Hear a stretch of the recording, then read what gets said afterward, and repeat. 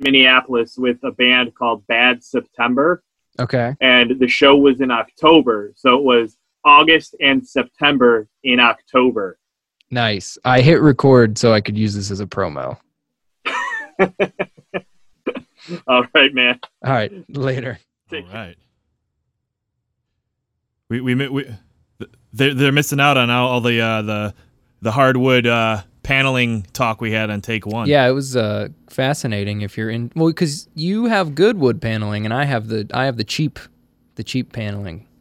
Yeah, I almost felt I felt bad because I have all my instruments up on the wall here, like because when you put the hole into the wood paneling, like it's there forever. Yeah.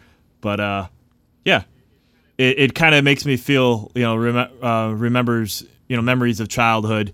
Because when I lived in Chicago, where I was born, my parents had the bad wood paneling, and it's kind of stuck with me all these years. There is something just welcoming about it for whatever reason. Yeah, it's a simple thing to make a boring room a little more interesting. Yeah. A lot of houses these days are boxes, and they don't make I hate to say they don't make them like they used to, like just interesting spaces, to live in. I'm more of a. I mean, I'm nowhere close to owning a house at all, but I definitely don't want to own a standard kind of thing. I want something with a little bit, and I'm like that with everything in life. I want something with a little bit of character and probably a story behind it to some degree. Oh yeah. Well, I was thinking about and other people have done this before. When we leave this house, like hiding a note that says, just something sweet about how, we lived here and passed our time, and something that maybe somebody will find 50 years when they're remodeling or something like that. I mean, it's better like a positive note than like a hidden murder weapon, which has happened.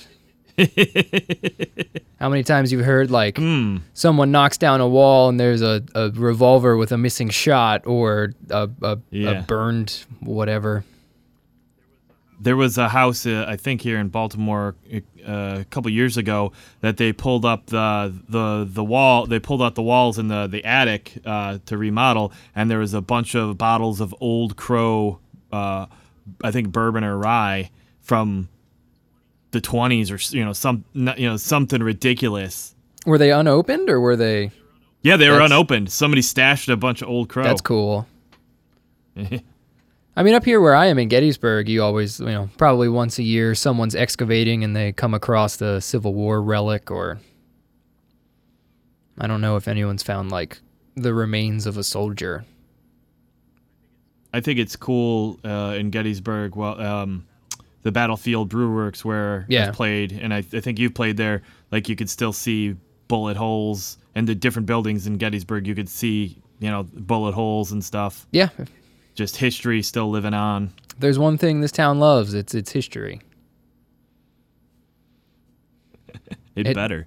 It was, I would say it was a pretty important part in the foundation of, I guess, the country.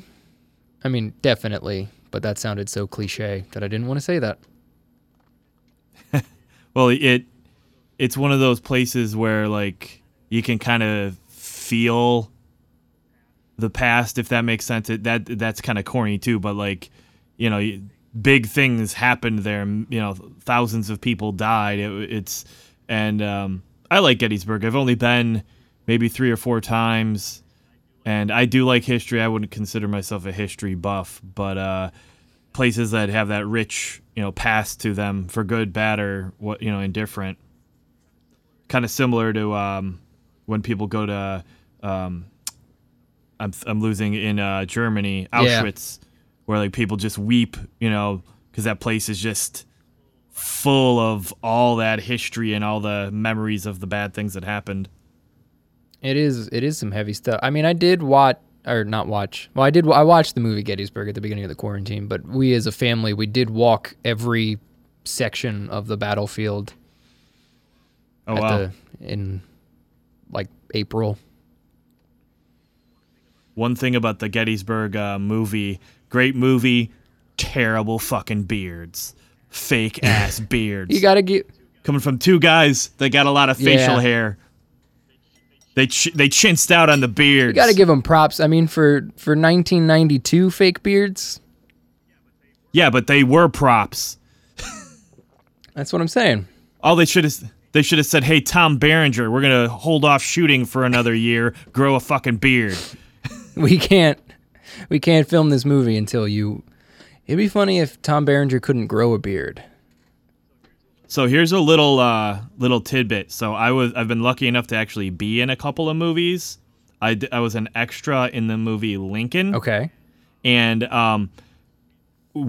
I got hired because of my sideburns, my mutton chops, and like hundreds of guys did. And at the the wrap party for the extras, one of the producers actually came out and he's like, "I'm not kidding.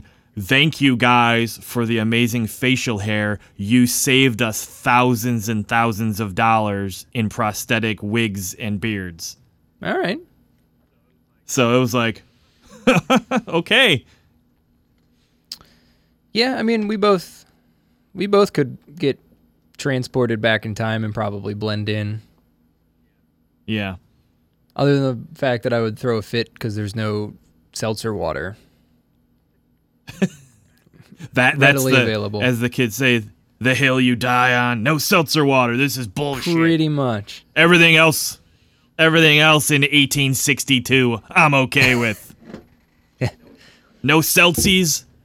I mean, I wouldn't want to go back then because, like malaria and all that stuff. Like, I'm pretty sure that the diseases you had to be scared of back then is worse than what's going on right now.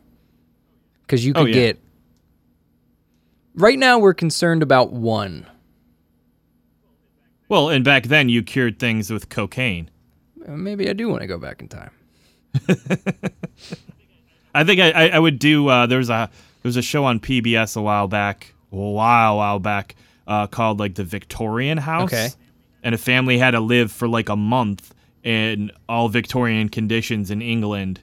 And man, whew.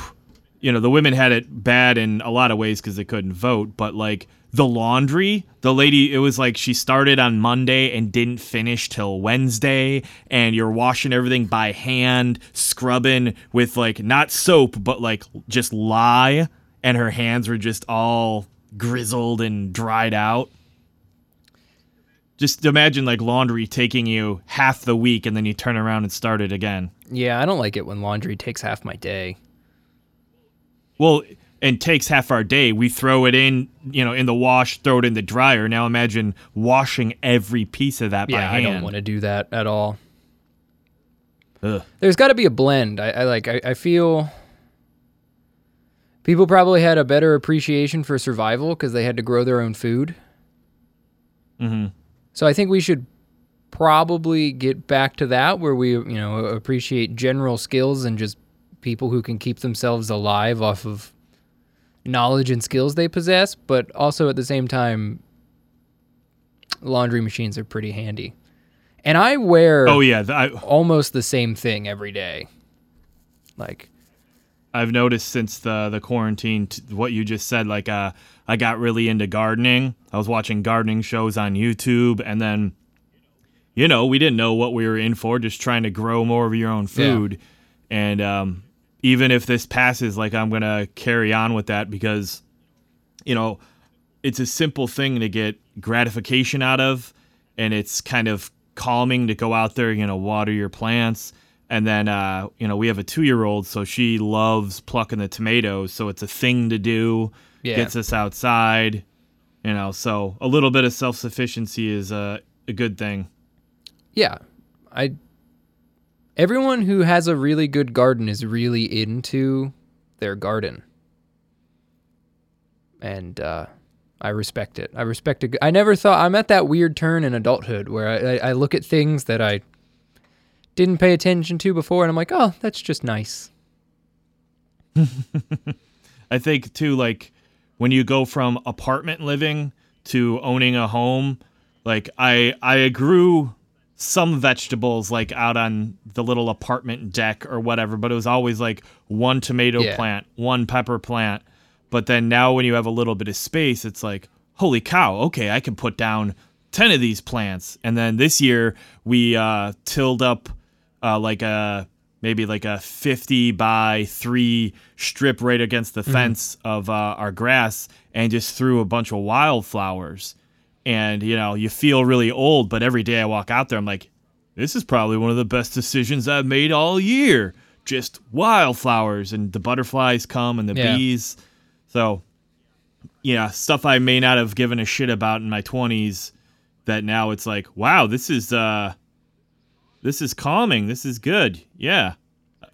$10 worth of wildflower seeds, and, it's given me more satisfaction than any Netflix show or, drink I've drank. Yeah. My problem is I just don't have a green thumb. Neither do I. I mean, I think, I've been just watching the hell out of YouTube videos, and the cool thing about, like, my personality, like with the wildflowers, you just throw them out there and you let them do their thing. And it's not, I literally said to my wife last night, I was talking about this, I'm like, you know what, wildflowers are my personality. You throw it down, you let them go wild. I'm like, fuck you, orchids. I don't want an orchid. Oh, you're not going to bloom this year? Eat my ass. Wildflowers are coming up like crazy. I don't want a plant that, like, you got a cow. No. But I do have, I would like to one day have the commitment to do a bonsai tree. I feel like that would be very, very soothing. Okay, you do you, not for me. Oh, I know I don't have the personality for it, but I'm mentally attached to the fantasy that out there somewhere is either a version of me in another universe or me down the road who's just keeping this. You want to be that person. But I know I'm not going to go for it because I'll lose interest and then I'll feel guilty because I killed it. Yeah. And they're not cheap. I don't think they're, they might be a little pricey. I looked into it, and it's a pricey, lifelong pursuit. Yeah. And with my career goals, am I going to take a bonsai tree on potentially a tour bus one day? Probably not. Yeah. And then are you going to entrust that to a friend to take care of for 6 months and come back in, 5 years your time? That's the thing. Like, similarly, I've always wanted a model railroad. And I'm not handy with, like, paints and build and all that sort of stuff, but I want to be. I like the idea of it, but I also, it's a lot of money, a lot of time commitment. One of my favorite comedian just put out an album, and he did a bit where he's like, I emphasize, like, I really relate with the model train guys these days. Like, I understand it. Where he's just like, you see something that's going wrong in the world that you don't like, and you can just go into the basement and be in charge of Steve's town. Yeah. And one of the, like, model railroads and video games. Like, I was big into video games, up through Super Nintendo. I know that's ancient news. But when I started getting really into writing and playing music, I kind of made a decision. I said, okay, we bought a Wii, but that was it. And I'm like, I can't do any more because I will never play the guitar. I will never write. I will sit there and play video games all day because it is such a great, easy escape. Yeah. And, I'm not knocking anybody that does play video games. Like, when I saw, what was it, Red Dead Redemption 2, I was like, I can't watch this anymore. I'm going to want to buy this, and then I'm just going to want to live in the Old West. Like, holy shit. And I'm still like, okay, when it's like up to PlayStation 25, I'm going to buy the PlayStation 4, get Red Dead Redemption. I'll be 55 playing a, 20-year-old game and loving it. Yeah, it was, as a kid, I was like raised on Westerns with my grandfather, so they're very like near and dear to my heart. I love a good Western, and all of my friends know this. And I think it's just solely based off of my mustache. But they were like, are you buying Red Dead? I was like, no, because if I buy it, I will do nothing else. I won't go to work. I won't play music. I will buy that game, and I will play that game from the time I buy it until the time I'm dead. What's your favorite Western? Probably Tombstone. Okay. That's the most most sentimental one to me. You got Tombstone, so that's the one with Val Kilmer and Kurt Russell. Now, I will admit, the Kevin Costner Wyatt Earp is more historically accurate, but that's what I was getting at. I was like, have you seen that one? Yeah. I like them both. I like them both a lot. My favorite Western, have you ever seen or read Lonesome Dove? I watched Lonesome Dove as a kid, and I remember not loving it, probably because it was really drawn out, but I imagine if I watch it now, it would be... I would appreciate it more now than I did back. Like when I was a kid, it was like I just wanted to see the gunfights. Yeah, it ain't about that. There are some of those, but yeah. It's I think it's a 1,200-page novel. And I talk about this book often. It's one of the reasons my wife and I met. Like, I recommended it to her on MySpace, and she actually read it and was like, oh, this guy's not a complete asshole. How wrong she was. But it's one of those books where, like, you get 100 pages in. It's about a cattle drive. You get 100 pages in, and they haven't left the ranch for the cattle drive yet, and it's still just thoroughly engrossing because all the characters jump off the page. There's like 4 different concurrent storylines going on, and the movie is just as good as the book. It's not one of those where, oh, you should read the book, the movie sucks. They're both neck and neck. I consider like the Lord of the Rings trilogy. The movies, they change stuff, but it's still, if you can separate the two, like, I think it's a great adaptation, and the adaptation of Lonesome Dove is spectacular. So if you're willing to give it the time it takes, it's like 8 hours long. The movie, right? Yeah. The movie. Yeah, it was like a mini series back when that was a thing. Yeah. And I'm that old. I watched it when I was probably 6 or 7 with my parents when it was on TV. I remember my grandfather had the DVD of it, and he tried, like, I remember I watched it with him, but I also remember being 7 or 8 and being like, when are they going to shoot the bad guy? Where's Clint Eastwood? Yeah. I would recommend, if you are interested, picking up the novel or at least the audiobook if you're a Western buff. And the thing about it, I think it's book 3 of a tetralogy, I think, by Montgomery. I'm losing the guy's name at the moment, but it's like book 3 of 5. Okay. 5 or 6, I can't remember. But anyhow, I watched all of the go ahead. The spaghetti Western Good, the Bad, the Ugly trilogy. I've only seen parts of those, and I think I have to be in the mood, and it's not it wouldn't be my go-to, the parts that I have seen, but like I appreciate them, and the music in them is awesome. I don't know if you've seen it, Reverb.com on their YouTube channel, they did a little behind-the-scenes thing of what makes the soundtracks to spaghetti westerns so cool.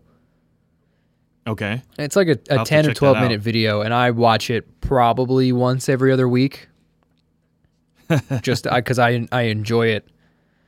And it's on my career bucket list to score a spaghetti western.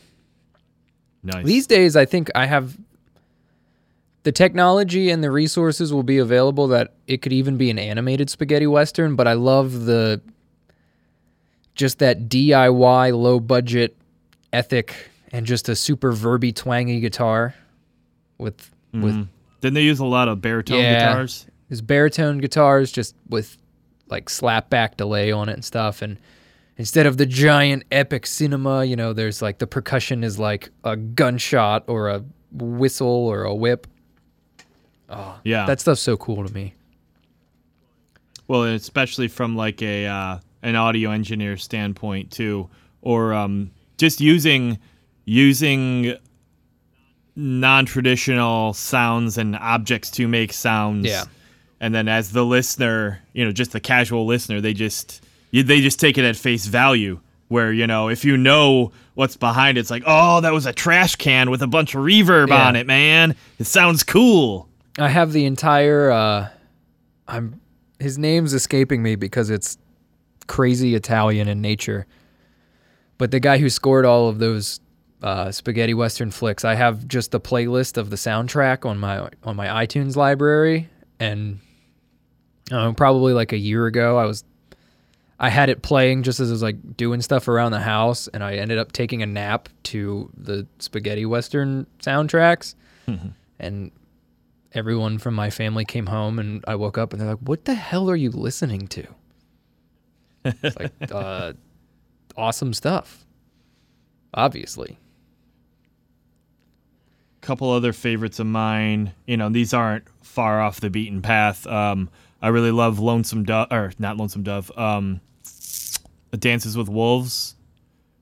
And then there's another good one with Kevin Costner and Robert Duvall called Open Range. I like that one because it's a very realistic gunfight at the end. I think they mentioned this in the extras, like the big bad guy, right off the bat, I think Costner walks right up to him, shoots him in the head, because they're like, that's what you would do. You're not going to fight the minions first and work your way up. You're going to take out the best shot right away. It's, it was down and dirty, and especially with these guns at the time that, were not accurate. What else? Trying to think. They all kind of bleed together. It's hard to piece the scenes from one to another just because I've seen so many of them. Oh, I love, this is not a movie, but Briscoe County Jr. Not familiar. You ever see that TV show? It's are you familiar with Evil Dead? Yeah. It's Bruce Campbell. So it's kind of like a comedy sci-fi western. I'm kind of all about that. So there's a supernatural element, and a guy in a black hat sort of thing, and it only ran for 2 or 3 seasons, but I love all of it. It's great. It still holds up. Okay. Check out The Adventures of Briscoe County Jr. Okay, I'll make a note of that when I edit this and whatnot. The point I was going to make is I've watched so many freaking movies this quarantine, and I'm not really a movie guy, so I started with the classics. I watched all of my favorite comedy movies within the first month of quarantine, just to see if they still hold up. And then that turned into, I'm going to watch all of the trilogies that I've ever watched, and then I'm going to rank the order of the trilogies, because why not? What came out on top? I mean, The Lord of the Rings, for me, is #1 movie franchise of all time. So that wins favorite movie, favorite trilogy. Anything movie-related, that's going to be my pick for best. But my point is, because I know you're a Back to the Future guy, I think I like Back to the Future 3 better than Back to the Future 2 simply because I just love a good Western. See, we're talking about Westerns, and I love Back to the Future, and it didn't even dawn on me to go Back to the Future 3. I don't really consider it a Western, but I think I definitely rank, Back to the Future 1 is the best. 2's... See, I like 2 the best. See, I don't really like 2's in third place for me. Yeah, I go 2, 1, 3, and I do like Westerns, but that, I go 1, 3, 2. It's one of those movies where I think it's the first trilogy where, so they shot the first one, and it was huge at the box office. It was the first trilogy where they shot the first one, and then they shot the next 2 back to back. Like the Matrix, they shot the first one, and then they shot 2 and 3 back to back.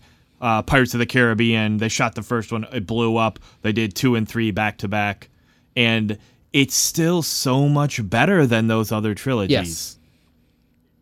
Yes. There's a couple of flaws in it, but the Matrix 2 and 3, it just goes downhill. Yeah, I actually I went to watch The Matrix because it was on Netflix. Watched the first one. And then I was watching the second one the next night, later in the evening, and I've never started a movie when it gets taken off Netflix. So I got 20 minutes into it, just when it kind of starts to vamp up, and then it was like connection lost.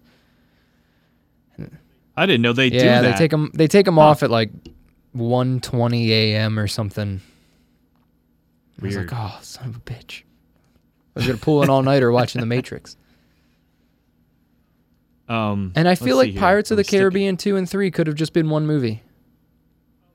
Oh, yeah. It was two. They put all their eggs in the Davy Jones basket, and it was just... it had its moments. Yeah, there's parts of 2 that I really like, and there's parts of 3 that I really like, but there's a lot of 2 and 3 that I don't care for.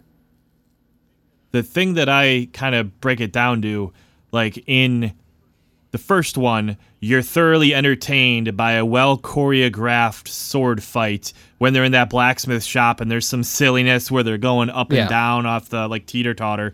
But by the end of the third movie, it's a choreographed sword fight on the mast of a ship in a CGI maelstrom with this giant lady in the background. Like, they just kept upping the ante unnecessarily, where you're like, this is just ridiculous now. Yeah, like, I was fine. I like the parts where Jack gets like condemned to the other side and he's just in that purgatory.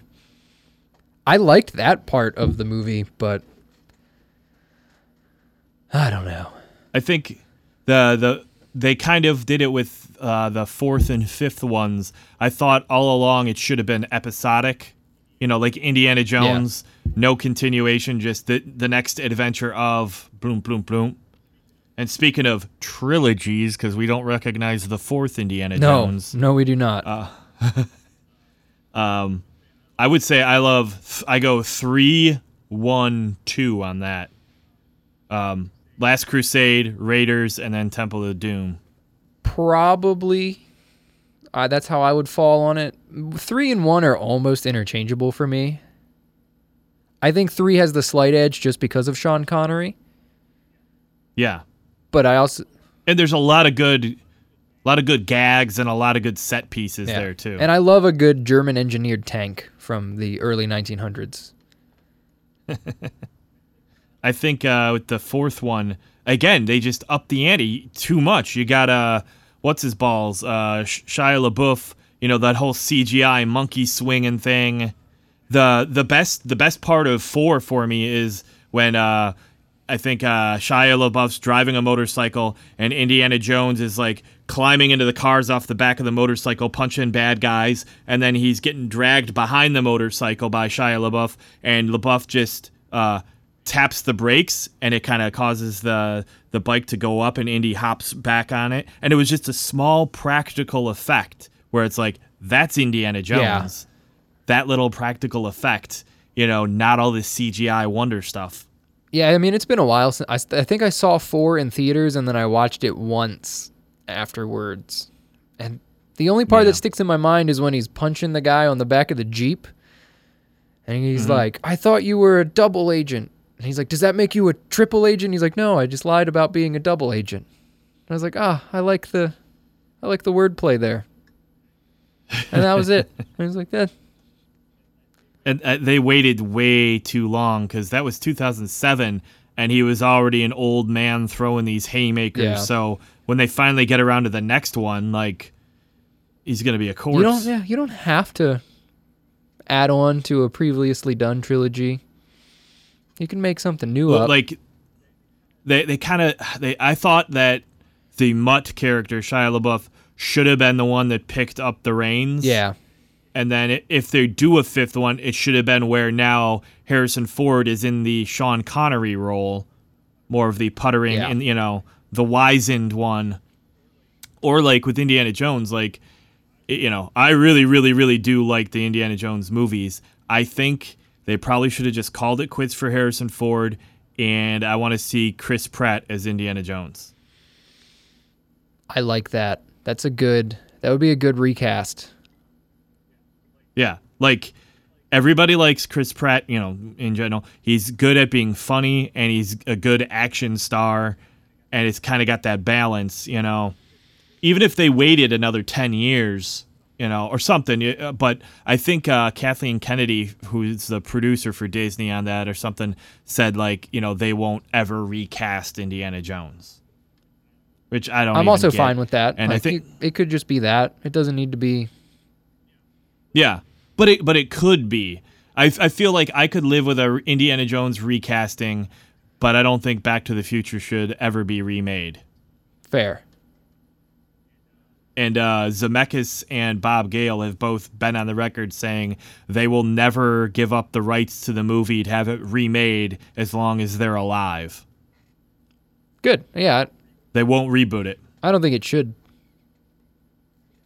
Yeah. And I thought with Indiana Jones 4, it was very Spielberg of him to go the aliens route. But I really wish they kept it in the more religious, mythical, that sort of stuff instead of, aliens did it. Okay. It's almost a cop-out, I feel. The alien thing. And that's Spielberg's thing. He did what Close Encounters, AI. He's really big into alien stuff. Yeah. Let's see, what else are they gonna ruin? Oh, what about the Amazon J.R.R. Tolkien series that's coming out? I didn't know that was happening. Yeah, I think they're taking stories from his Unfinished Tales and the Silmarillion. Okay. But I don't know, man. I don't know if they're making new stories around these characters. That's always kind of dicey. I didn't watch a single episode of Game of Thrones. Neither have I. But I thought it was fucking ridiculous where they got up to book 7 and George R.R. Martin hadn't finished book 8, so they went, fuck it, we're gonna write it ourselves. And they wrote, the 8th season was not a book. Yeah. I don't know. I'm not really a show guy. I'm not. I don't know. Wait a minute. You're not a movie guy. You're not a show guy. What does that leave? I mean, I will watch movies, and I will I've watched more movies this year than I have in the last 6 years of my life combined. And this year is solely just quarantine because I'm kind of just treating it like a weird vacation that I have. See, I'm a big show and movie guy, and with all the streaming stuff, I tend to when I get into it, I watch all of it, not necessarily back to back to back to back to back, but I don't watch season 1 and 2 and then drift off to a different show. Finish it, yeah. That's the one I focus on. Another good one, I don't know how much you like pirate stuff. I found out about called Black Sails. Okay. It was on Showtime maybe 4 years ago, but it only ran 4 seasons, and it's kind of a prequel to Treasure Island. All right. So you see Long John Silver before he is Long John Silver, and there's some historical characters that come in, like Edward Teach, who was Blackbeard, so historical fiction, and it's good. It's like the anti Pirates of the Caribbean, where it's pretty realistic. It's not a comedy. There's the characters, by season 2, they're pretty deep, where you're emotionally invested in these weirdos. I feel like 4 seasons isn't enough, but I feel like anything after 6 is too many for a solid show. Depending on the show, but for this one, 4 seasons was perfect because they wrote a story and it ended. Not remember Lost? I never watched Lost. That but I mean, show? I know Oh. it kind of ended when I was in 5th or 6th grade, so it was just before my time. Oh. And I know a lot of people were disappointed with it. Oh, I didn't even finish it. And the first time it came on, I was like, this is amazing. It was the first TV show that was shot like a movie. Okay. And I remember saying to my dad, I think I could have been 14 or whatever. I was like, this would be an amazing 2-season show. Because by the end of season 1, you were like, holy shit, what's going to happen? Oh my God. And then it just kept going, and some of the leads never paid off. And the writers even admitted afterwards, like, yeah, they would just write shit with no intention of paying off what happened because they were making it up as they went. Yeah, I watched on and off Man in the High Castle because I really like that era of United States history, the World War II era. Yeah. I thought the first season was great. I thought the second season was good. And then in this quarantine, I was like, I never finished this series, so we'll see. So I watched seasons 3 and 4. Like, I marathoned it, and it fell flat towards the end. Well, it's good to know because we watched season 1 and 2, and I felt the same way. And then I saw season 3, like little bits, like my parents would be watching it, and I'd be in the room, and I just went, this seems to be dragging on a bit. Maybe I won't dive back into this one. Yeah. It was a bummer because I watched season 1 when it first came out 5 years ago or whatever. And it was great. I think I watched it in like 2 days. I remember staying up until 5 a.m. to finish season 1. I might have watched it in a night. My wife loves Philip K. Dick, but she always complains that none of his movies or TV shows are anything like the books at all. Like Total Recall, not like the story at all.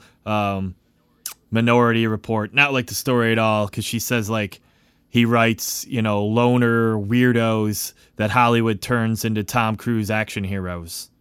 That's a good way to phrase it. Yeah. So she's always pissed off when she sees an adaptation. I don't know about Man in the High Castle. I don't know how close I never read the book. I like the premise. I thought I like elements of where it went, but you could tell it did the Pirates of the Caribbean thing where they did season 1 to see if people would like it, and it blew up. And then they were like, we don't know where to go with this. Like, we have a general story arc. I mean, they do a good job of giving you a false hope for certain characters and a false expectation, but you can tell that they knew that they were only going to do 4 seasons, probably because it kind of lost some steam after season 3 from what I've gathered. So then, they killed off a bunch of characters before season 4. Like, they didn't get killed off in season 3, but there were flashbacks to killing them off in season 4. Spoiler alert for anyone who's listening. And then you could tell that they were just like, well, we're just going to kill that guy, and we're going to kill that gal, and we're going to kill that character, and we're going to kill this character. And it's like, Not very focused on the storytelling or where they were going. It needed either another half season. Because season 4, from episodes 1 to, I think they do 10 a season, like episodes 1 through 7 were just really getting drug on. And then you can tell, like, the last 3 or 4 episodes of the season, they tried to just vamp it up, and they just kept cramming stuff in. Yeah, there's a lot to be said about the Netflix or streaming services, how they treat seasons. Where I felt sometimes with like the Marvel, Daredevil, Punisher, Jessica Jones, Iron Fist, where it may have been a 10-episode season, but it really could have been 7. Yeah. You got those filler episodes. I would much rather have 7 strong episodes. And make one an hour and a half. Who cares? Yeah. And as far as stretching goes, like with movies, I was so disappointed in The Hobbit. Like, especially since I don't even they did 3 of them, right? I don't even think I watched the 3rd one. It's like I watched them when they came out and they were forgettable, and then I watched them years later back to back to back and just went like, so The Hobbit was a single children's book that Tolkien wrote, and they blew it up into 3 movies, whereas The Lord of the Rings was 1 book in 3 parts, and they made it into 3 movies, and it's, damn near perfect. They basically made it into almost 6 movies. Well, with the Hobbit, like, there's characters in that movie that are not in that book. Like, Legolas doesn't freaking show up in the book. They put it in there because Orlando Bloom was going to sell tickets. Yeah. There's no love story between the Evangeline Lilly elf and the dwarf guy. Like that does not happen. Yeah. I don't even know. I haven't read The Hobbit in a couple years. I don't even know if there's a female character in The Hobbit at all. Definitely not a main character. Galadriel, not in The Hobbit. No. Saruman, not in The Hobbit. They did that whole scene where it's like Gandalf, Saruman, Galadriel, and I think Elrond, if I'm remembering. And I'm like, what the hell is going on here? This shit wasn't in the book. No.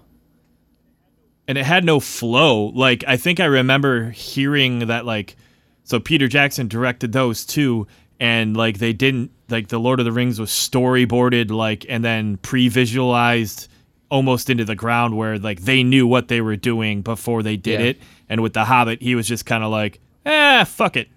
Action.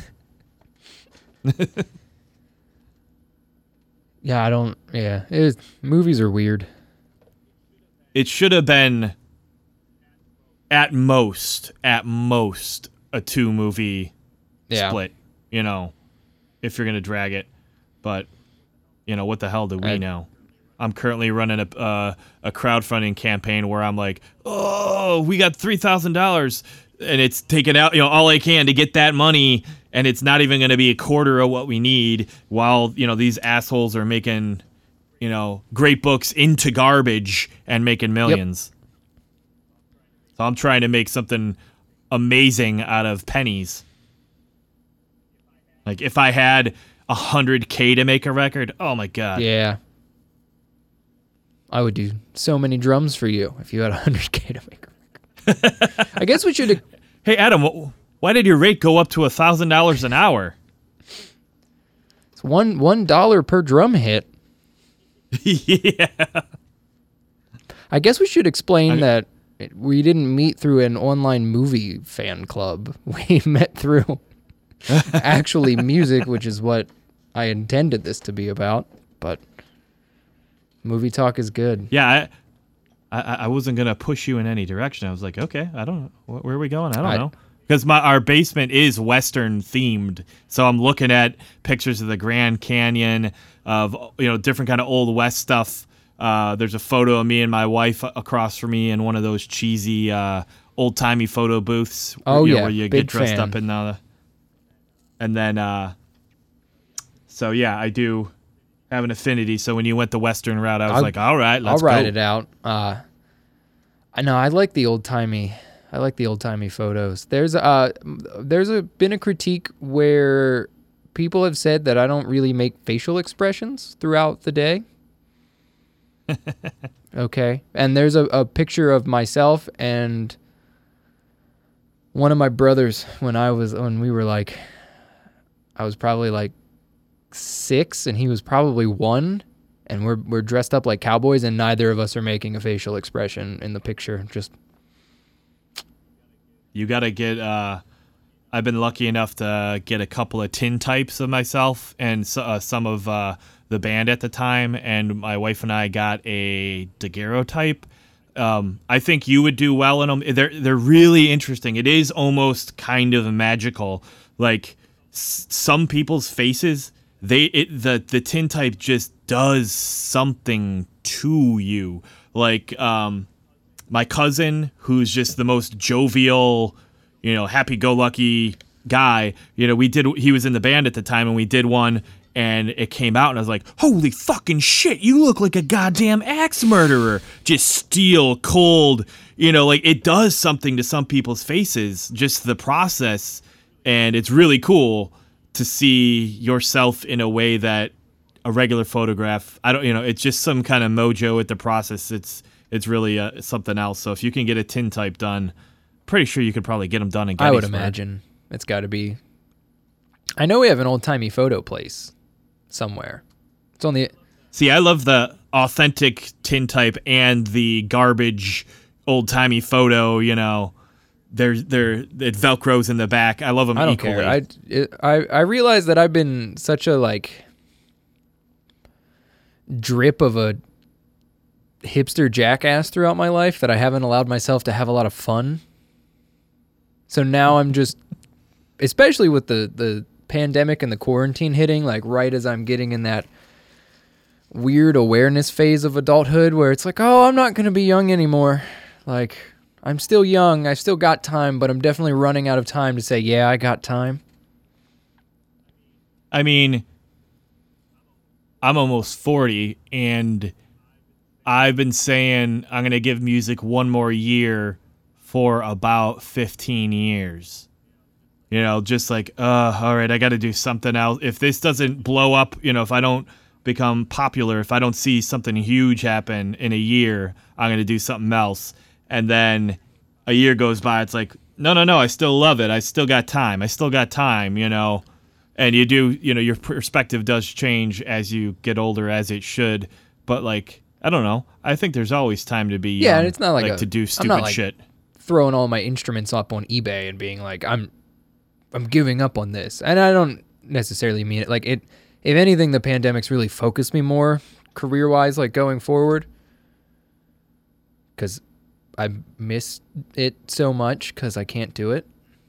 Especially the stuff that I do.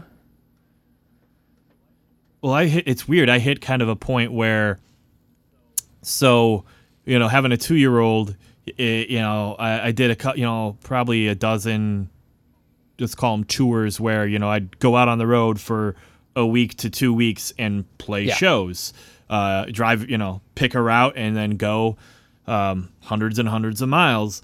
And now, like, I can't do that. Like, my wife would let me if I was coming home after 2 weeks with $20,000 in my pocket, not $200. So when the pandemic hit, you know, still playing shows, I'm you know, like, I do want to go back to playing shows, but I want to play the right shows where people give a shit.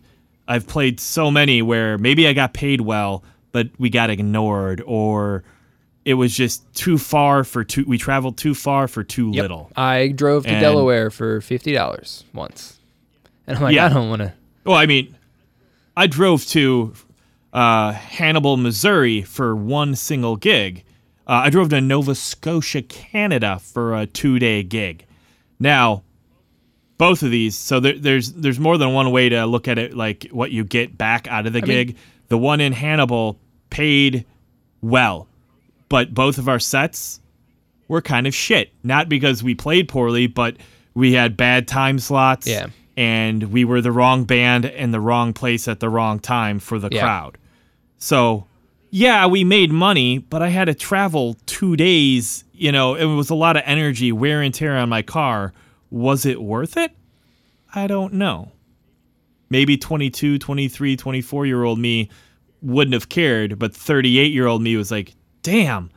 And, you know, I could have played at the taco joint close to my house, made $200, been done by 9 o'clock, and slept in my own bed. And then the Nova Scotia, Canada one, again, it did pay well, and it was poorly attended, but we got to sleep, and the whole thing was in a Victorian village, so we got to sleep in a Victorian house. It was right on a river. Really got to play in a really cool church.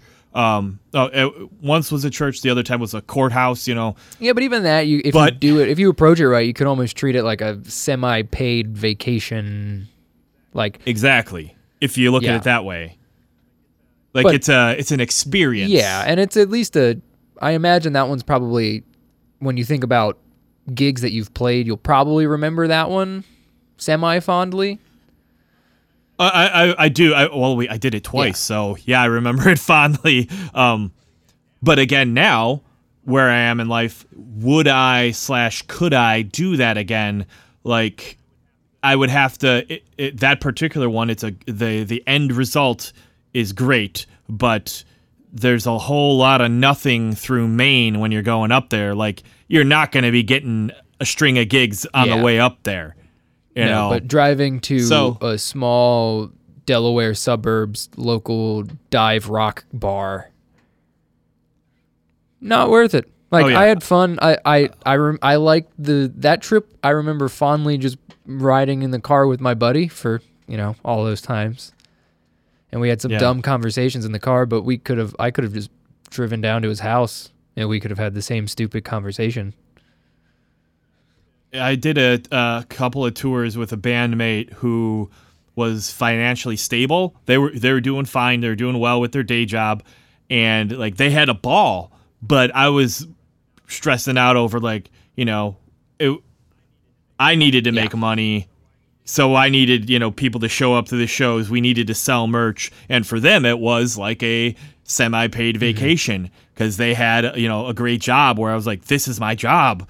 If nobody shows up, I don't get paid. You don't get paid. But he didn't care because he was getting paid at his regular job. Yes. So, and I don't begrudge anybody who has a band that's like that. Not at all. But if you got a great day job, shit. But I think to circle back and close out with the pandemic, like I did a bunch of Facebook shows and. I got a lot of gratification out of that. I was like, holy crap, I didn't think I would actually like this. But I'm fine with not playing a show for a good long while until there's a vaccine, because there's so many dumb people out there that are just I don't care what it's a fact. There is a virus out there, and we gotta change. Not to get all political, but we're so spoiled and we don't want to change anything about our way of life. And I don't want to go back out there again till it's 100% safe, because then I can't see my mom if I'm around other people. I'm worried I'm going to give it to my kid or my wife. And when it comes back around, I want to play fewer but better shows. I don't want to do those Delaware for $50. Like, ain't worth it. No. When you put 75 into the gas tank, or you broke even on gas, but then you spent $20 at the bar on booze and shit food, so you're actually at a loss for the night. I think we took a loss between I think basically the money that the bass player made went into gas, and the money that I made went into tolls and Wawa food at 12:30 in the morning. Yeah. Nothing like getting home from Delaware at 4:30 a.m. to have to be to work at 9 a.m. And like when you're younger, I would do more of those shows, and I would still consider one of those shows now if it was like, you get to play in some spectacular location that's a once in a lifetime, or whatever. I would drive to Delaware to have one of my bands open up for an artist that I really like, but I'm not going to go to Delaware to play with a bunch of local Delaware bands. Sorry. Yeah. Well, I mean, nothing wrong with Delaware bands, listeners. Yeah, no offense to... just in general. I mean, I'm using Delaware just because that's the one that sticks out as far as like, I can't believe we did that. Here's a quick turning a shitty show into a pretty good situation. Well, it's a good story, and I have something that's still lasting from it.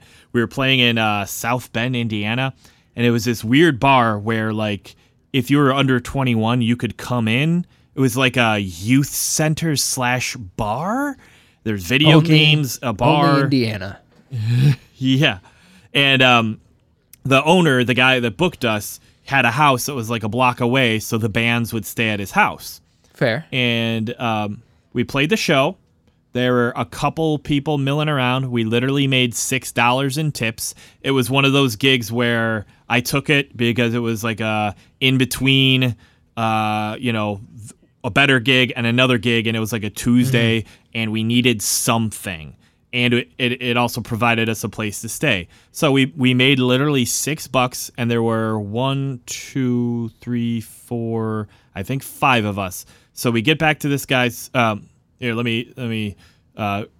We get to this guy's place before the show, and I see he's got this lyre-shaped glockenspiel set. Yeah, it's an upright one. I'm staring at it right now to give away the ending, and I'm like, ooh. I got to see if he'd sell that to me. I got to make something out of a shitty night. And I did, so I'm like, I'm going to offer him $50. I know it's worth more than $50, but like, that's all I can afford. And I go up there with the drummer and the clarinet player, and just as I'm about to sell him my pitch, the drummer's like, yeah, man, that thing's worth at least $150. I'm like, you motherfucker, we talked about this. I can only afford and he just blurts that out. But lucky enough, he gave it to us for $50. And then the sleeping quarters for that night were 2 bunk beds and a love seat. And the top bunk, there must have been puke from the band the night before, dried on the sheets. Oh God! And the girls had to sleep. They were troopers. They tore off the sheets, and it was just. There was in the shitter, this whole ceiling was like torn out. The whole house was just a mess where we're like, man, if we were like 18, this would be punk rock and it'd be great. But like, I'm in my mid-30s. This sucks. I don't want to do this again. But I got that glockenspiel, and it's still used to this day. So that was like, the rest of the night was a shit show, but I got something good out of it. That's good. Yeah. Travel stories are always interesting. From someone who wants to tour but hasn't ever really traveled extensively as a musician. The thing you find out is that you don't really know the people you're in a band with until you've spent days and days and days with them, where suddenly those little personality traits come out that maybe you don't see at practice or at a show, you know. The upright bass player, she was older than I am now, which is fine. But she's a mother, has a husband, and pretty straight laced. And then we're in the car one night driving somewhere, and suddenly she just turns into Mr. Hyde. Just I need red meat. I need a burger now. God damn it! And we're like, what the shit happened to her? Like. Whoa, just that kind of like, holy crap. And another couple of bandmates bickered for days on end. Another bandmate swore to, these are all separate tours, swore to high heaven that he had his parts ready, horn player, and first gig, shat the bed. He didn't know his parts. Yeah. And it was terrible, and we had to spend the entire next day in the hotel running horn parts. So it's like, oh wow, wish I would have known that you couldn't have been upfront with us. Like, just little personality traits that come out and of people when you spend lots and lots of time with them. And sometimes it's great. There's been some bandmates too where it's like, holy cow, they were a trooper. Yeah. Johnny on the spot, helping unload, pack up, selling merch. What do you need? You need a glass of water? I got this. One time, a bandmate, like, we all got super, super drunk, and the next day, we were in a bed and breakfast that was part of the gig, and she brought us all, like, glasses of water and, like, little the vitamin C packets. Yeah. And she's like, do you guys need any food? Like, it's like, whoa, Mom, thanks. Team Mom. Yeah, there's a... There's a drummer I follow on YouTube, and he posts. He's a hired session drummer and a hired touring drummer, and he did a little, like, he just got a very, very dry, sarcastic, smart-assy sense of humor. So I really appreciate it. And he was just talking about, like, he made a joke about the pre-gig, like, the pre-show chant.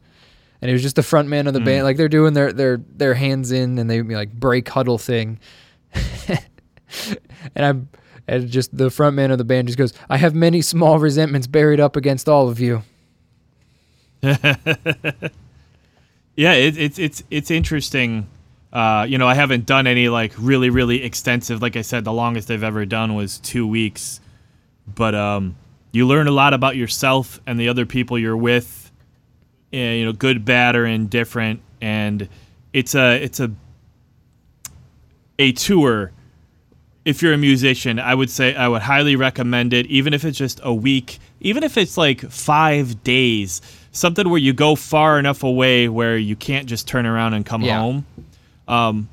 Because it's everybody takes music for granted, I feel, these days, but like making it and also being on a tour is a thing relatively few people ever do. You know, not every musician, and then we're a fraction of the population, so it's a singular experience. It's a small percentage of a small percentage, that's for sure. I mean, luckily I have the tech skills that I'm hoping to make it happen. I doubt I'll tour as a musician on steady gigs where there's, you know, a filled room every time. If the world surprises me and allows that to happen, I welcome it. But I also accept that if I'm going to tour, it's probably going to be as an audio tech. Well, that's the other thing too. When you're not filling rooms, where you're fighting for every little bit, and you know, knowing my route would be dictated by who I knew. You know, do I know 10 people in this city? You know, through social networking or past shows. Okay, I guess we're playing that part of town again.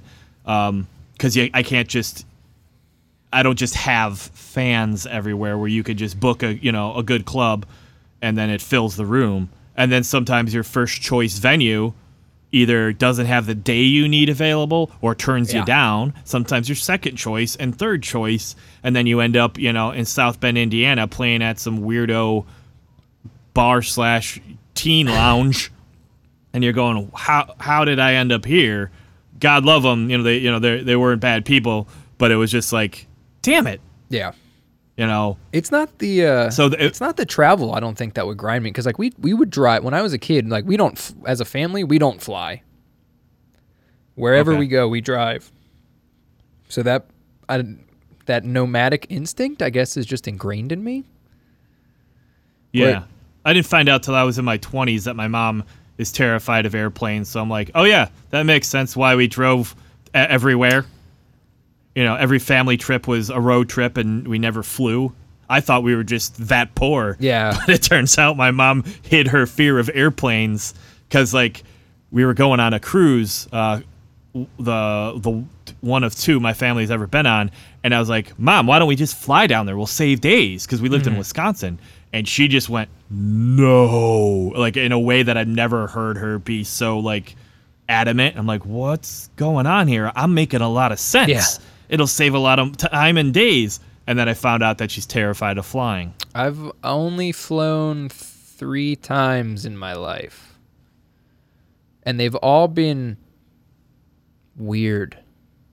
One time when I was 4, I went with my grandparents to the Disney in Florida, and my grandmother had a stroke on the plane, so that was awesome.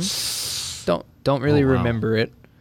Man, I had this thing with Disney in Florida where, like, if people that I was close to were planning on going, went, or planned on going, like, someone in my family would die. And it's happened, like, 6 times in my life. We should never get close, because I love Disney World. And we were planning on going in November before the pandemic hit, so we're not, though. So the last couple times people have went, it's been fine. But there was a 10-year stretch, probably more like a 15-year stretch where people were just... I predicted it once, too. I was complaining about it at work one day years ago, and my coworker was like... Because I was, like, freaking out. I was like, yeah, like, someone... like, this set of cousins that I really like is going to Disney. And they're like, well, do you have, like, what do you think's going to happen? I was like, well, my one great aunt is like 102, so I wouldn't be surprised if she was the one to go. 2 months later. I'm like, God, boy. I hate it when I write sometimes. Not to dwell on the downer thing, but to circle back to the touring thing real quick, I was thinking, like, if you go as a drum tech, your experience is going to be very different than if you went as a musician, because it won't be incumbent upon you to fill the room, but also, like, you can't go party. Well, because you know, you might be able to, but, like, you've got a job, like a strict job to do. Yes. And they're hiring you for that. And as a musician, that is one of the things, thinking back now, like, if you're getting free drinks or every night you're in a bar or Yeah. a club, you end up drinking every night. And the older you get, like, you can't do that as well and then have to get in the car and drive 6 more hours. Yeah, from the touring people that come through the venues that I work in, that I talk with, the partying thing is kind of a thing of the past, even for like bands these days, but like especially like crew dudes. They're like, yeah, on your day off, like you and the crew are probably going to go out and you're going to share a couple beers and whatnot. But yeah, there are crews where like substance and alcohol are tolerated throughout the day, but all of them have said they're like, those are crews that you do not want to be on. And I'm like, yeah, I take my audio teching seriously, be it sound or drum teching. Like I don't, and I'm not really a partier to begin with. I pretty much have given up drinking this year anyway. Just. That's tough to do with the quarantine. I definitely have not. I should, because it's such a easy thing to be, you know, oh, here, the booze is right here. They'll bring it to my door. I don't even need to go get it. It was more of just with the touring, a test of strength. No, I keep cutting you off, and I was doing really good with not cutting people off for episodes, but oh well. We can edit. We can edit it. Whatever. I was gonna say the thing that I think ground me down the most from, you know, a very, not the touring crew. You know, this is all DIY. It's like you're in a car with a trailer maybe. Was sleeping in other people's houses. Like, I would never book a hotel because a lot of times I wasn't making enough where it made sense.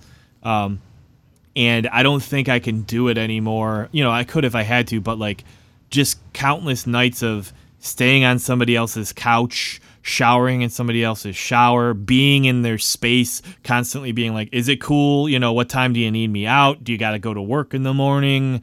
Is that like, again, that nomadic life, I guess, like in my 20s and early 30s, I was much more like, fuck it, whatever, this is what you do.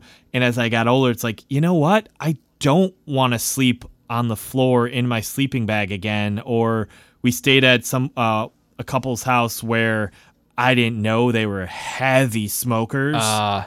And it sucked. And on top of that, like, great people, and I'm not telling where they were or whatever, but heavy smokers, and in addition, not clean house living. And like, I remember vividly getting out of the shower, putting my foot down on the bathroom tile, and just having kitty litter on it because they had the cat box in the toilet. And I'm like, great, I just got out of the shower, and I didn't step in the litter box. It was all over in the bathroom. And it's like, you know what? I don't need to be doing this. What am I doing with my life? We did a sound company I work for. We did an install, like in the greater Baltimore area, and there was a really cheap hotel right across the parking lot from this place we were installing a sound system in. So we stayed there the first night, and in my room, in the shower didn't, like, the tub didn't drain. Oh boy. And so it was like, you know, we're in an open construction site, and like at the beginning of June during the day, and we worked for like 14 hours that day. So I just wanted to shower. And I'm fairly passive with things. So I was like, you know, the person I was rooming with, I was like, you can shower first. And he comes out, he's like, yeah, the tub's not draining. And I was like, great. So then I texted someone else on the crew who was in the room next to us, and I was like, yo, can we shower? Like, can I shower in your room? They're like, yeah, you can, but we're not really getting a whole lot of like water pressure. And I was like, yeah, I don't care. Like, I'm a cold shower guy for the most part anyway. Like, no hot water that's not a bummer to me. I just want something. I'll take a 20-minute shower just getting drizzled on. I was initially reticent to play like conventions that take place in hotels, but I came around to them real fast because you know, I did a lot of steampunk conventions, and often, they would pay and pay decent, but like, the downside is like the internal quote unquote rock star in you wants to be playing on a big stage in a cool club, whatever. And at the convention, you're playing in a boardroom. Sometimes there's good lighting, good sound and everything, but you're still in a boardroom. But like, end of the day, you play your gig, and then instead of having to drive anywhere, you go up to the hotel room, you're home. Like, that's awesome. And then, if you get multiple sets over 2.5 days, you set up your merch table. Like, it's a totally different dynamic where if you're at a club and you don't have a merch person, you got to bust ass down there, and you've got that moment where you can sell stuff. But at a convention, like, great things happen because like somebody can see your set on Friday, not buy anything, and come to your merch table Sunday morning and buy stuff. And you've got that whole time, if you've got the gift of gab, which I do, to sit there at your table, your storefront, and talk to people. And people at those events come with money to burn, and people would buy CDs without ever hearing the band, just off the pitch, because they were there to discover new stuff. Where like a lot of times, the bars and clubs, like, it's fucking hard as hell to get people to come out. But when it's a matter of like, oh, I got to drive 30 minutes at 10 o'clock at night to come see you, or I'm already at a hotel for the whole weekend, I can get plastered and watch your set and then just stumble upstairs. You know what my feeling on that is? I think it's parking. I think if you're playing at a convention center or a hotel, they either have their own parking lot, or if it's a city, they have their own garage. Oh yeah. But if you're playing, I've played some weird, like, just small venues where it's only street parking in the city, and no one's going to come out because I had to park 3 blocks away. I looked for parking in Manhattan for over an hour, and I was playing the gig. Luckily I had a friend who was playing that night as well, and we had to switch the order around because I was late for my set time. I was going to be late. So that's high stress. But real quick parking story. I was playing a convention in Detroit, a big hotel, and it was a 4-day event. We got there on Friday. We had driven from Baltimore. Got there. Had my vehicle right in front, at the hotel where the unloading place. And this place was weird where they had bellhops, and the bellhop had to take your stuff up to your room. It was like policy. So that was a little weird, not in a bad way, but we unloaded all our stuff, got into the room, and had a set right away. So it was go. Played this set, and then I did not leave the hotel. I didn't even go outside for 4 days. I stayed in the hotel the whole time. It was a big hotel. Just, you're in the game, you're selling stuff, you're playing shows, you're having a good time. I just never stepped outside. So Sunday morning, afternoon comes, we got to pack, or it was Monday because it was 4 days. We were packing up, we're walking out to the car. Can't find the car. Can't find the fucking car. I can't find the car. I left the car in the unloading dock right at the front of the hotel with my flashers on, and I had 4 tickets, and the battery is dead. Nice. Because I didn't step outside the hotel once in 4 days. I never noticed, my dumbass. Like, we were in such a hurry. We got up to the room, then we went down, set up our table, played our set, and I was just in show mode for 4 days. Never went, oh, no, the car. Yeah. And I was so pissed at the hotel. I was like, maybe you make an announcement. Hey, there's a car with the flashers going off. The owner of the... Clearly what? Yeah. The blue Hyundai Santa Fe from Maryland with the flashers on. Instead, they kept piling tickets up on me. Of course, the battery died eventually, and they didn't know the flashers were on. But the bellhop who helped bring our shit up, that's the guy that should have been like, hey, boss, room 205, they're not coming down for their car. It's been, the flashers have been on for 3 hours. Where was that guy? Anyway... I'm sure your listeners are dying to hear that dumbass story. They listen to the random things that I say, so it's more entertaining than most of my musician stories. There's when you're doing it yourself, like, you never want to have a bad day, but they do happen, and it's almost better if it's just stupendously terrible. Like, a very mediocre show is worse than where, like, everything just implodes and you can at least just maniacally laugh to yourself at just how ridiculous of a situation you're in. Yeah, I've had gigs where I just sucked that day and I didn't play well. Everything else was fine, and those gigs hurt, but I've had worse gigs start to finish where just anything that could have went wrong, and somehow worse. And I look back, I don't miss any of the playing the cringy, gross places that I've played before, but there's that part of me that's just like, oh, I miss the stories that would come from that. Like, I don't want to live it, but you don't want to do it again, but once you've done it, it's there. Yeah. You always have that story, the time Melissa slept in a puke bed, I don't want that situation ever again for any of us, especially her, but the story is there. Yeah, just like getting hit on by really gross old ladies after the set. Like, I don't want any of that. But those stories are funny. I'm trying to think of other bad No, I mean, ones. but there was they would be old for you, Eli. There was one time we were playing, it was a convention, and between songs, I'm like, what the hell is that? I can hear something. Coming through the PA was a Mexican radio station. So when we stopped playing, it was playing mariachi music through the PA. I was like, oh my God, come on. Get it together. That's awesome.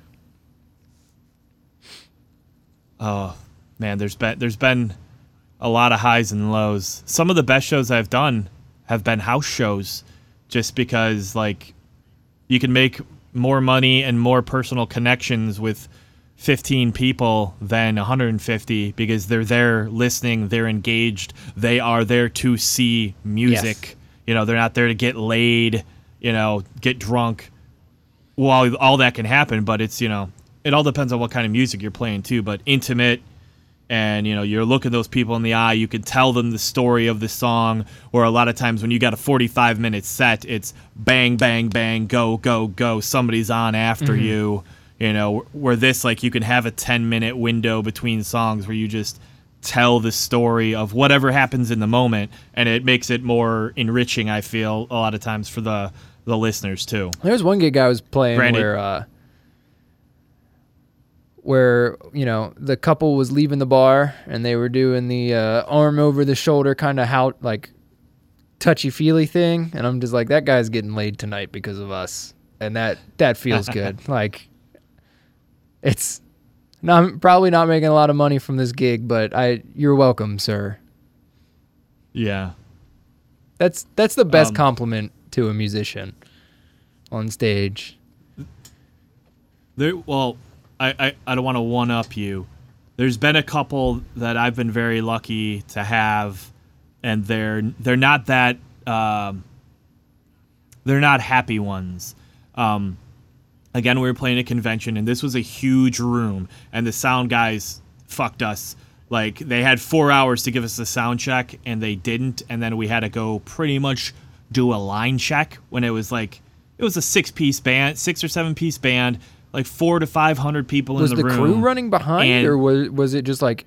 They gave the slightly bigger band, not in size, the duo, but bigger in popularity, a very, very, as long as they wanted of a sound check, and they ran long, and we didn't get our sound check. So I was steaming, because I was like...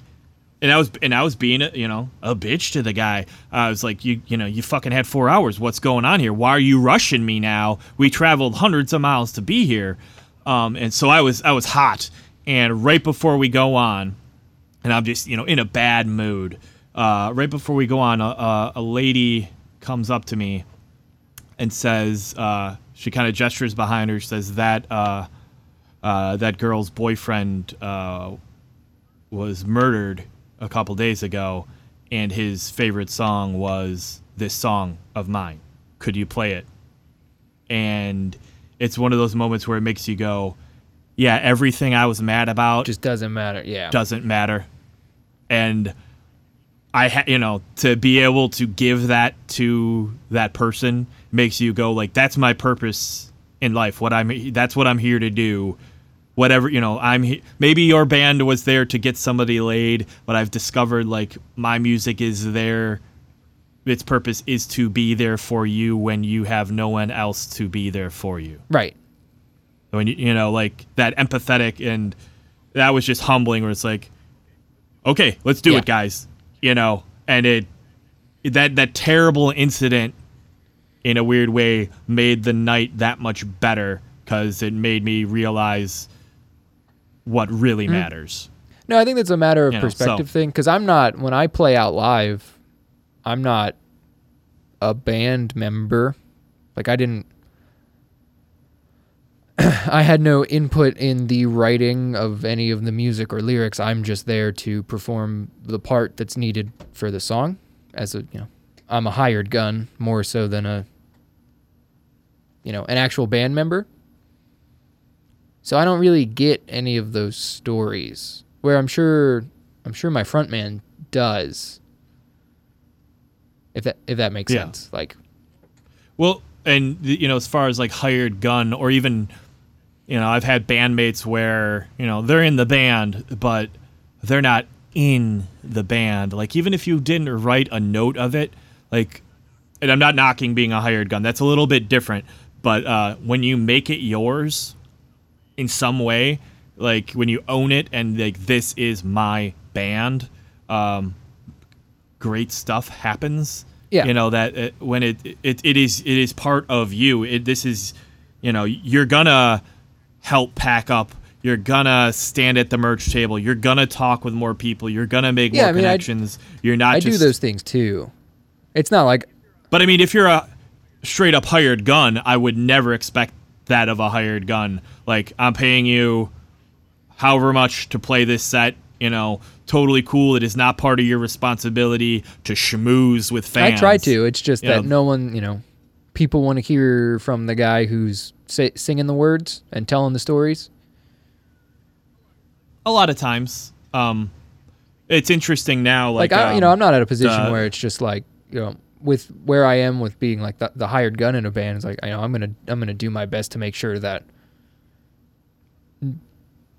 Yeah, I'm a hired gun, but unless I literally can't do this anymore, I'm still going to be the guy. So it's that weird gray area between like, it's not technically my band, but I'm in the band. That's how I treat it. Well, I was going to say the Fermata track that you just played on. So that band was my band when I was in Wisconsin. Mm-hmm. And I wrote all the the songs and the lyrics. Lisa was the front person, and she kind of asked me. So now that we're back together after over 11 years, she asked me. She's like, do you mind if I put my face on the the Facebook thing?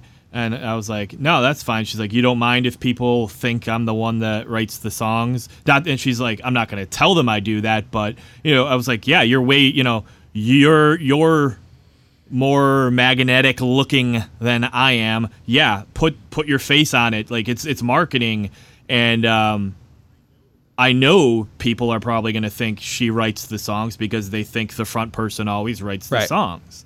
And 26-year-old me would have been like, no, people got to know that I write the songs. But 39-year-old me is like, I don't give a shit as long as they're into the music. Right. I don't care if they think whatever they think.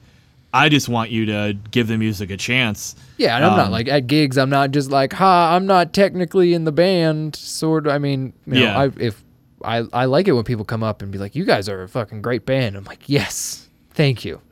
Well, the thing too with her, like when she's the singer but not the writer, like making the song hers. When it's she's not just playing the part of the song. Like it, she's owning it, and that's a great thing when you see that in different bandmates. Tillman, the cellist. Oh, yeah. You I know met Tillman. Tillman, like, and he's like just so great at writing a part for the song. He doesn't need to be flashy, but he can be flashy, and he's humble about what he does. So like, and he takes pride in his craft. So like, it's great. You and I have never actually played a gig together, but I feel it would be similar to like Tillman, where like a good bandmate in respect of like they care about the craft, they care about the song, they care about the product you're putting out.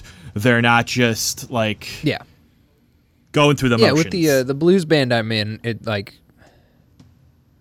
our front man's always like, he'll book a gig and he'll be like, "Are we good for this day? And here's what gig payout is. Is that going to be fine for everyone?" And myself and the bass player, our usual first line of question is just like, "What time do we need to be there? And is there food?" Because this is almost paid fun time for us, because we just enjoy being in the band. So it's truly about performing the music and having a good time, and the business side's kind of secondary. Well, this go around with us, it's going to be interesting because, Tillman and I are here in Maryland, and then Cody and Lisa are in Wisconsin still, and we're talking about, obviously, we're going to be writing an entire album with 0 in-room practices. Just Zoom meetings, and luckily we all have some recording capabilities at home where we can lay down ideas before they go into the studio, or I do. But we're also talking about when the pandemic's over, if I can book some shows either back in Wisconsin or out here, you guys you want to be a band again, like for real on a stage, even though it'll be much more difficult because the gig's gotta be worth them flying halfway across the country, but it's possible. And it's cool to see, that they have the fire to do that. Yeah. And it gets me back riled up where, before I was talking about like, oh, it's got to be the right show. But like seeing other people excited makes you go, hell yeah, I'll put in the work. I'll do it. They're doing it, and it's contagious. Yeah, we played a small outdoor gig at the beginning of the month. Man, and the 40 minutes we played was the best I felt in a very long time. I was just so happy to be on stage with the dudes, and then there's a really sentimental song that we usually play towards the end of the set where it's just the lyrics hit me in the right way, and probably just because of everything that's going on with the pandemic and the shutdown, it started raining, and I just flat out cried, like playing the part, and just like shedding a couple tears. And I was like, this is a magical moment that I'm still stuck on the fact that you're a drummer that actually knows the lyrics. Yeah, you're a rare breed. I'll sing along to most of our songs when we play. Not to draw attention, but I, usually under my breath. And we have a couple choruses when I want to ramp up the energy. I'll mouth the words along to it. Well, that's the thing too. Like that looks good, and if it's natural, it again, audience members pick up on that. And for me, like I am always been a words guy, and it's been deflating. Like I've had many bandmates over the years where they're like, "Oh yeah, what are the lyrics to this song again?" I'm like, you've been playing it for 3 years. Like this is the most important part of the song to me. You don't know any of the lyrics to these songs? Aww. Yeah. And I'm trying to actually, as I said earlier to one of my critiques, I'm trying to actually make facial expressions, because it's even harder with the beard, because from a distance I look like the top half of a face. So I gotta give them something. You gotta get the Dave Grohl hair so you can. Dude, every photo of me playing drums, like I swear I'm having fun when we play, but I just look so. Yeah, there was a drummer I used to play with where it was just gave you absolutely nothing, but there's that trade-off, if they're whatever the instrument, if they're super in time, if they if they're playing their part, I would rather have that than them be sloppy and putting on a good, moving around, shucking and jiving, getting all fancy with it. It's like there's a lot of I want to make sure my technique's good. I want to make sure like my posture behind the kit is good so I can get through this 3-hour gig. Like, my lower back's messed up. I have to take care of it if I'm going to have longevity in life. I got to focus on that, Well, same thing with like singing too. Like I've never been, I had a little bit of voice training, but like mostly, figuring it out on your own. And like there'd be nights where like you get into it and you let it go and you let it all out, and then you go, shit, I'm gonna be hoarse for tomorrow, and I got another set. Especially when you're on the road, like you gotta still present that emotional whatever, but you gotta, it's like if you just let it all hang out and you're doing a play, but you got 7 shows a week, 2 on Sunday, like you gotta find a way to do it. I used to play so hard that my fingers bled on the electric guitar, and then I'd be like, rock and roll, that's awesome. And the older I got, I'm like, no, that hurts, and we gotta play tomorrow. Upright bass player, got so into it one night, just rocking the fuck out, he tore off one of his blisters, or one of his calluses on his finger. That's happened to me before. And he was hurting. He had a bandage up his hands, and like, we got to keep going. We got a set tomorrow, and one after that. So yeah, you want to rock out, but maybe scale it back a little because it's a marathon. Yeah. Yeah. I try not to. When I go to concerts, I really don't like seeing shows numbers 3 through 8 on the tour, because I know that's when the front of tour lag is going to hit the bands. So seeing them like right at the beginning of the middle or right towards the end is always the best. It's funny, even on, like I said, my own DIY, you're shucking around in a car. The day before, I don't want to go. I'm like, oh, I don't want to leave home. I don't want to leave my wife. I don't want to go. By night number 1, you're like, woohoo, I'm on the road. We're doing it, man. Then in the middle, you're like, fuck this. I want to go home. I want to go home. And then by the end again, you're like, damn, I want to stay out a little longer. It's just a, emotional roller coaster of where you are. And it is contingent, too, upon how well the shows are going. Yes. Question. How do we artfully wind down the conversation if perchance one would say, I have a Chicago Cubs baseball game I would like to watch and a child to kiss before she goes to bed? I end every podcast with a signature kind of exodus, but if you have anything you want to plug before we end it. Yeah. Eli August music. Eli August is on the Spotify's, all the other crapola. Fermata, my band, is doing a crowdfunder. We got 19 days left. It's I would describe it as back in the day we called it chamber rock. So high drama, lots of strings, powerful female vocals. I don't know. Do you have any? What would you describe it as? I know I'm putting you on the spot with that old chestnut. I feel like at least the song or two you've heard. I feel like chamber rock makes a lot of sense. That's a good description of it. That's better than anything I would come up with. It was one of those where, like, we didn't coin the phrase, but we're like, yeah, this fits. And, as like a band, if you're not, like, in a blues rock band, that's easy. A ska punk band, that's easy. But with my solo stuff, it's always been like, I don't know, weirdo sort of dark folk. Yeah. There's no chamber rock sounds like, bam, okay, I get that. Cinematic rock, cinematic alternative rock. I've been using that too. I've been saying it's got a lot of cinematic qualities. Everything to you it. write has a very cinematic quality to it, for the most part. I appreciate that. At least from my perspective. Yeah, there's small one. There's small songs too that don't, but I do. Man, now you're gonna get me started again about like money. Like if money wasn't an issue, it always gets me going when I think of bands like the Foo Fighters or just made bands, right? Bands that are rich. Like why the hell don't they go on tour with a klezmer band? Like switch it up, like, as part of the Foo Fighters. Why don't they go with a string quartet? Why not do an album like that? Why not? You're rich. Go crazy. Like, if I had the money, oh, daddy. Yeah. You know, I don't want to do my 16th album where it's guitar, drums, and bass. Like, I get it. Pay the Philharmonic to back you, Yeah. Anyhow. That would be sick. So, Indiegogo for Fermata. If people out there actually listen to this and go, huh, yeah. It's so tough to get people to try Donate new stuff. to both of our appreciate Patreon pages. Be yeah. cool.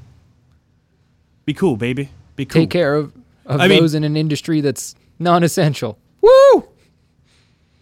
But it is, though. It is. We're providing in multiple ways, entertainment that people have just grown so accustomed to getting for free. But music and, podcasts are ubiquitous. It's everywhere. Hmm? And it does pass the time. It is comforting for people that, are alone to have voices that are, even if it's just a podcast or music. So I don't think it's non-essential at all. I think it's just been taken for granted. Perhaps, yeah. Start appreciating us, people. Send us a message and tell us how good we're doing. Well, Patreon is great. So if you're listening and you want to back Adam's or mine, like, the reason it's great is, like, it's a sustainable way to help you supplement your living. Like, it's diaper money for me. Like, no joke. Like, for my kid, like, it's extra groceries. It's a way that, like, if you can't get out there and play shows, I can still create and provide a product to people, and people can back it for $1, $2, whatever. Yes. So go back Adam's Patreon. And then, if you can spare it, back Eli's Patreon or Fermata's. Are you guys for Patreon for Fermata, or are you Indiegogo? Just Indiegogo. Okay. We're going to do both, but it's been 11 years since we put out an album, and I didn't know who was going to come out of the woodwork, like old fans. And I didn't want to do, we hemmed and hawed about doing it's easier both. To just promote the one. Yeah, you're right. And then, like, once this is over, I think I'll poll all the people that have pledged so far and go, hey, would any of you be interested in, Living Unafraid, the other tune you played on, that one is probably going to be an eventual Patreon one, because it doesn't fit the vibe of the album. But, like, one of those where we can still create music singles. Right. Where, crowdfunders for an album is, like, a big, huge undertaking, and it's but Patreon's great because it's piecemeal, a little bit at a time. So, yeah, not yet, just Indiegogo for Fermata, and then Patreon for, actually, Eli August, that's my solo stuff.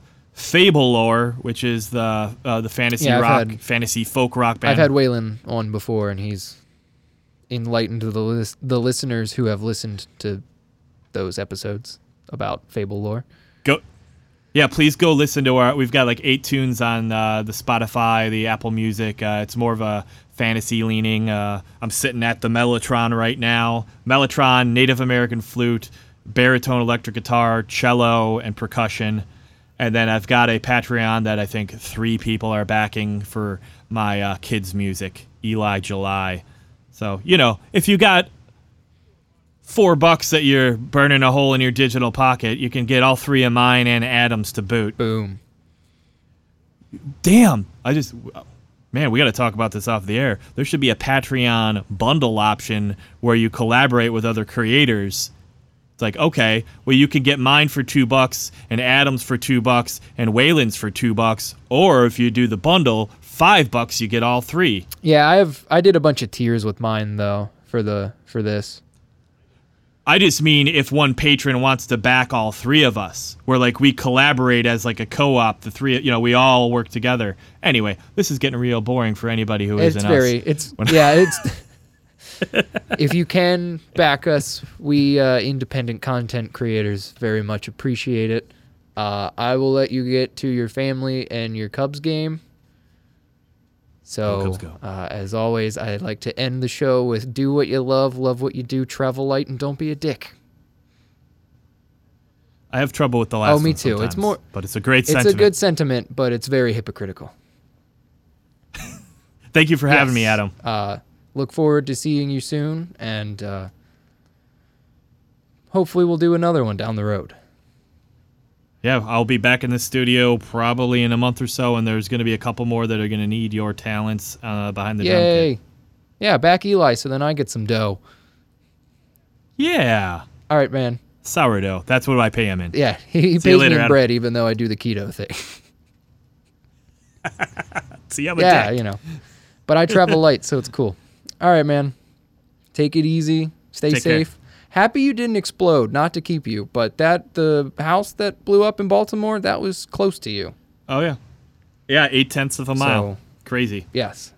Happy you are safe. All right, good night, or good morning, or good afternoon, Good day, everybody. sir.